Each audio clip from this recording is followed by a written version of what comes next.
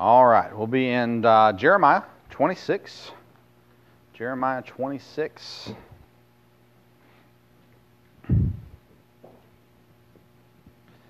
How many of you like the snow? About 3/4. I'm like Kim. If I can stay inside and look at it, it's great. If I can get outside and accidentally fall down in it, it's not that great. So I was just curious. I don't know how I asked that question. See where you lie on the liking snow meter today. And I hope you like it because it's coming from what they tell us. I've seen anywhere from no snow to 14 inches, depending on who you're reading. So good luck and see what happens this week. See what comes through tonight. I know we had a few people, Jeremiah's been without power. It came on a little bit and back off again. The church, I think, was out from what our neighbor Ray, he said it was out for a while the other day but came back on. So I'm assuming if he was without power, we probably were too for a little bit. But at the church, outside of that, it seems like most everybody's doing pretty good. And but if something does happen this week, you get snowed in and need someone to dig you out, or power goes out and you need something to do, let us know. Thank you, everybody, by the way, for jumping in on the message group, offering to help out with the Jeremiahs. And so thank you all for that as well. Jeremiah, speaking of Jeremiahs, Jeremiah 26. I don't have any more pickup lines for you this afternoon, so for my Valentine's gift to you is we'll be dismissed in the next 20 minutes or so.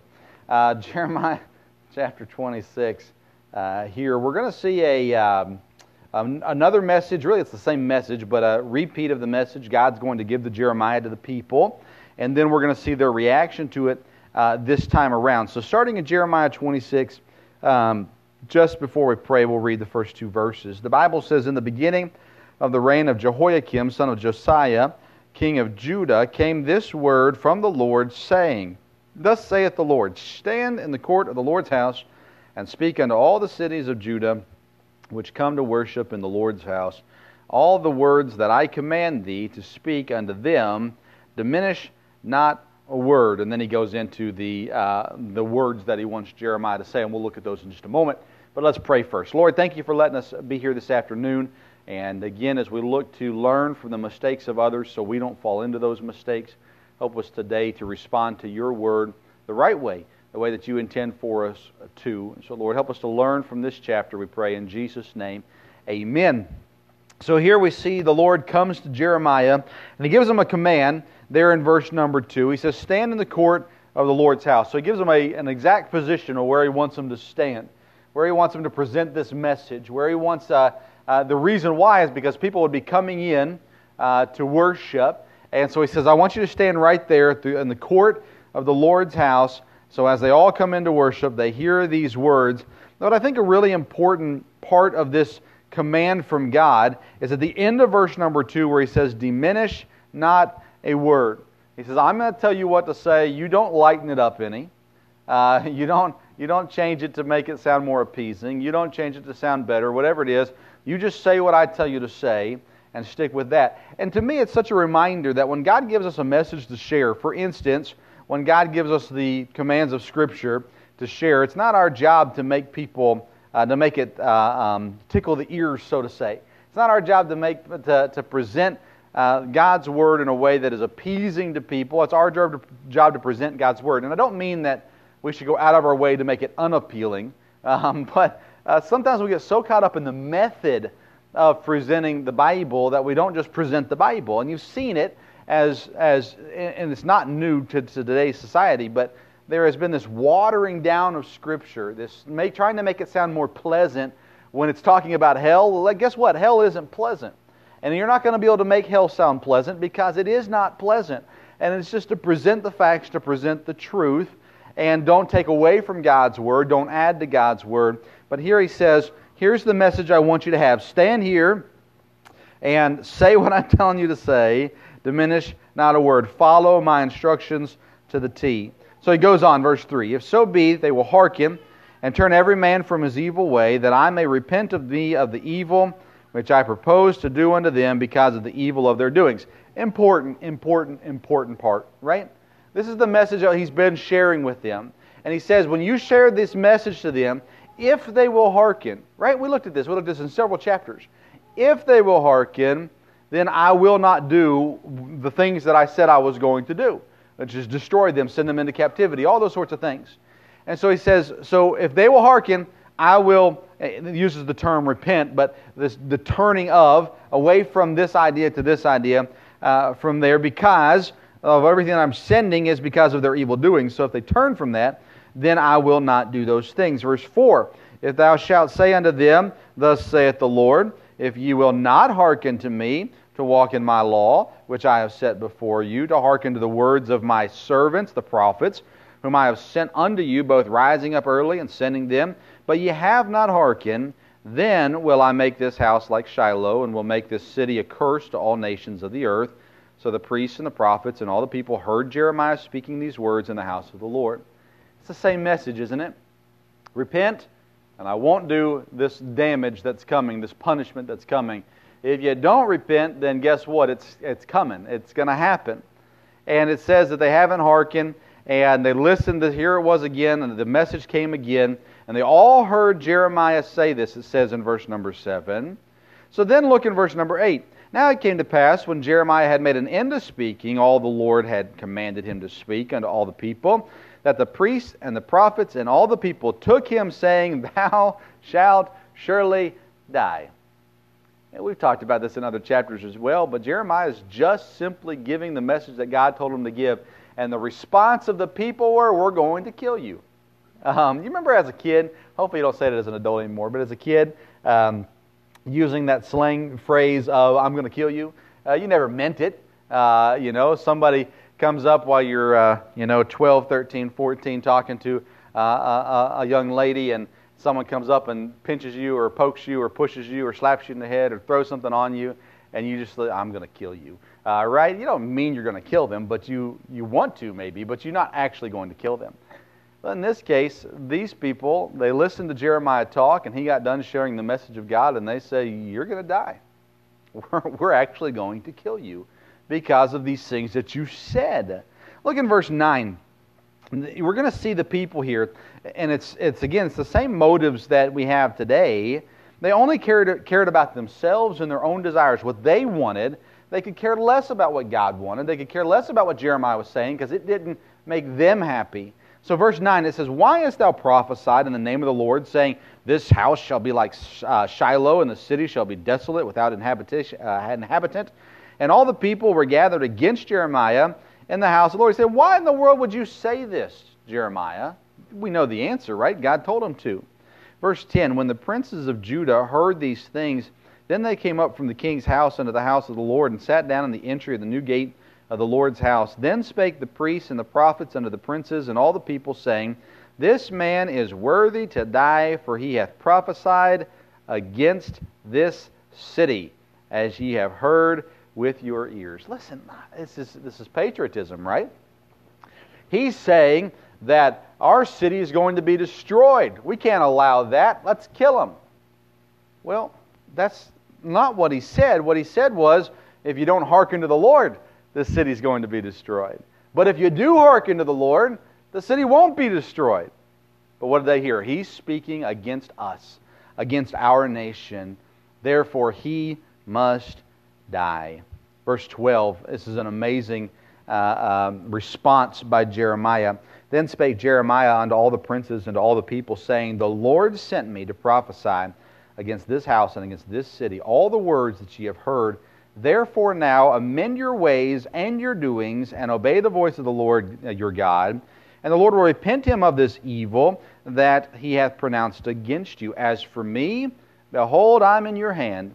Do with me as seemeth good, and meet unto you. He comes right back to, and we don't see Jeremiah, with the exception of I think one chapter, but we don't see Jeremiah saying, hey, why are you being so mean to me?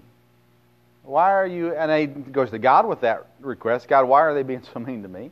I'm just doing what you want me to do. But in this chapter and in this situation, Jeremiah stands before the people Because they asked the question in verse 9, why hast thou prophesied this way? And he says, the Lord sent me, and he sent me to prophesy against this house and against this city.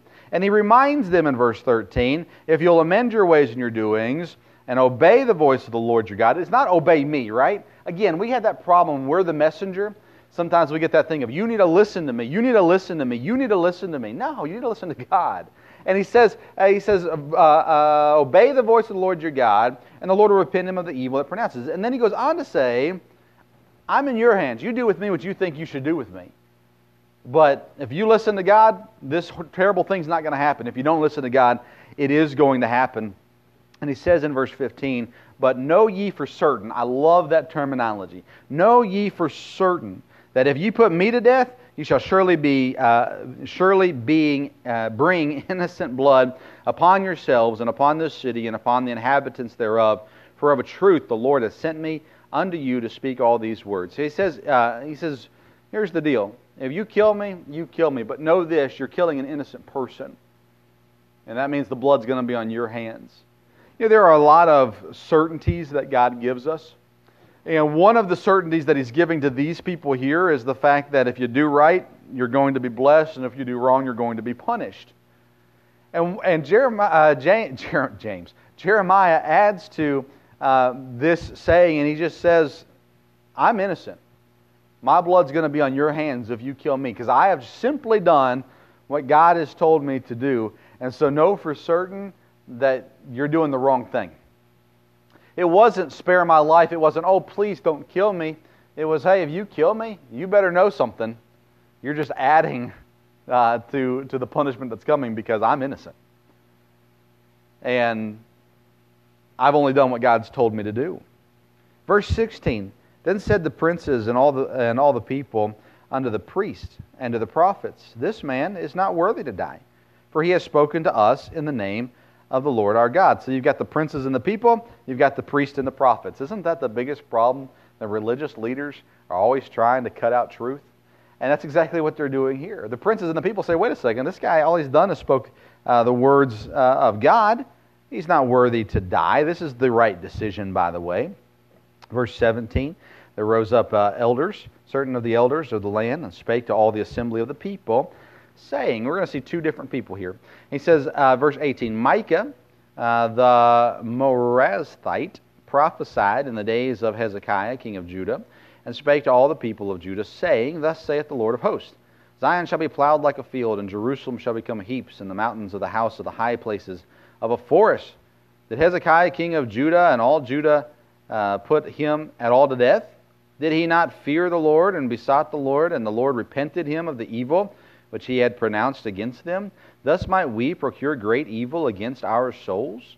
So they're understanding this is the basically just saying what Jeremiah has already prophesied. If we do right, just as God in the past has repented of the destruction that He promised to someone because they repented, couldn't that happen here?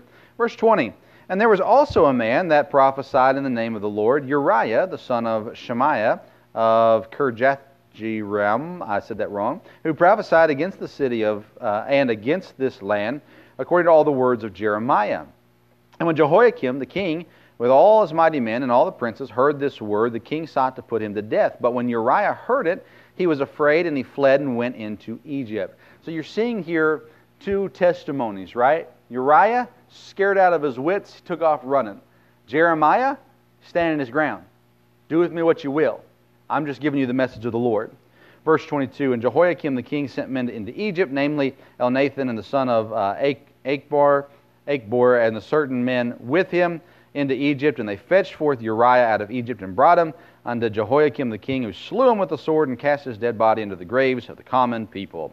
Nevertheless, the hand of Ahikam the son of Shaphan was with Jeremiah, that they should not give him into the hand of the people to put him to death. Here really his testimony of fearing God and not man benefited Jeremiah greatly, at least physically. Right? There's two examples they give here. You've got Micah, who stayed and presented his message, and the king repented, and the people repented, and God didn't do the evil that He had said He was going to do. Then you got Uriah, who presented the message. They said we should kill him. He took off running. They ended up killing him, catching him, and killing him anyways. And so you've got these people here in verse 24, the hand of Ahikam, the son of Shaphan. He was with Jeremiah, and he said we should not put him to death. It's really his testimony of just doing what God told him to do, having faith that God was going to take care of him. It's the ability to stand in the place that God tells you to stand, to say what God tells you to say it, to the people whom God tells you to say it to, and then just trusting Him with the rest. I've said this before, so it's not new. There may come a day, I don't know that it will happen in our lifetime, there may come a day that in America they'll say you're not allowed to do this, you're not allowed to stand behind a pulpit and preach the Bible. The question is what are we going to do then? And I'm not saying you should just be stupid, but in China they say you can't stand behind a pulpit and preach, but what do the Chinese Christians do? It's not to say that they're standing out in the streets preaching, but they are standing and preaching. And we as Americans are spoiled with the fact that we've never really been put our feet to the fire when it comes to Christianity, when it comes to following God. And there may come a day that we have to do that in America. Maybe not. I don't know. It doesn't change the fact that God tells you to say something, and He tells you to say it to a certain person, that you are responsible to do just that. We talk about love and the way the world defines love and the way that the Bible defines love. And the fact is if you have someone that you love and they're doing something that's wicked, that's evil, that's wrong, it's your responsibility as someone who loves them to go and try to help them, or at least let them know, hey, this isn't right.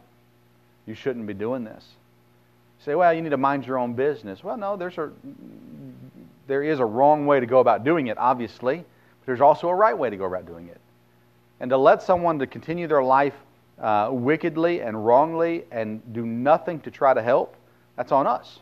It's on nobody else. If God tells us to go stand and share a message, and we share the message, and there's some hatred that comes back at us, and we go run and hide, that's not what we're supposed to do.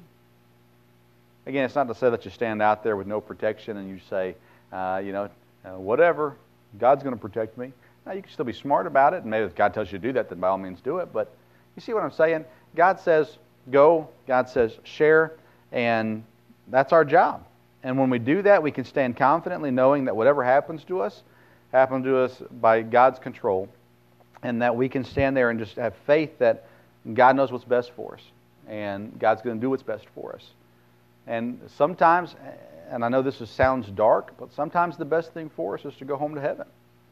And thankfully, we're not dealing with that right now as far as persecution and stuff goes. But there is a time that you stand there and we can use the term, you're martyred for Christ. You know what? God knows what's best for you. And if that's what's best for you, so be it. In America, we're not dealing with that right now. And so why are we running and hiding? We're not at risk of being killed for our beliefs at the moment in America, generally speaking, and yet still we run and hide and we don't talk to anybody and we don't say anything. We should be confident like Jeremiah, stand in the place that God tells us to stand, which, by the way, there's a few places that everyone is supposed to stand. In their home, you better be standing for God. And I believe in your workplace, you better be standing for God. And that, you can talk community and all that kind of stuff, but the workplace is your community. And I'm not saying that you need to get yourself fired because all you're doing is preaching to people, right? There is a conversation that can be had depending on your work situation. There's conversations that can be had. There's opportunities there with your workplace and things like that. But I think if we will take the time and the energy and the boldness to stand in our home and our workplace, we're going to see a reaction happen for God within our community. And it's going to spread like wildfire because the Bible teaches us that's exactly what happens. Is we reach someone faithfully, boldly, they reach someone eventually. And it begins working through like that. But it starts with us standing and saying what God told us to say, where God told us to say it. And I guarantee you God wants you to share the gospel within your home and within your daily workplace, wherever that may be. Some people, that's still the home. But hey, guess what? You're responsible for your home. So share the gospel where you are, where God has placed you. And then don't have fear. Have faith. We hear that a lot, right? It is the truth. Lord, thank you for your word. Thank you for Jeremiah and his faithfulness. And Lord, where we can see that along with, more importantly than his faithfulness, is your faithfulness. And your faithfulness to forgive and to restore, Lord, the opportunity that you give us when we're doing wrong to get right. And God, I pray that you'd help us first and foremost to be right with you. And then, Lord, I pray that you'd help us to stand in the place that you've put us and to speak the message that you've given us, that we'd be faithful to do just that. So, Lord, we ask for your help. We do ask this week that you'd keep us safe and provide for us with whatever weather comes our way. Lord, we love you and we thank you, and we pray all this in Jesus' name. Amen. All right, we will see you in some way, shape, or form on Wednesday at 7 o'clock. We'll keep you updated. Men's prayer breakfast, 8:30 on Saturday. 8:30 on Saturday. Men's prayer breakfast. I think Jason or Renee or someone's cooking from the Cornelison household, bringing food in. So 8:30 on Saturday. And come casual, especially if we've got snow. If you're willing to stick around and help with anything. I don't know what it'll be like on Saturday. It might not be a problem at all, but nonetheless, we're looking forward to it. We had a great time the first time. We eat, we fellowship, we spend just a couple minutes in a quick devotional, and then we head home. So if you can come, we'd love to have you men as well. All right, Lord bless you. Thank you all so much for being here today. If you need anything, please do let us know. Let's go ahead and be dismissed.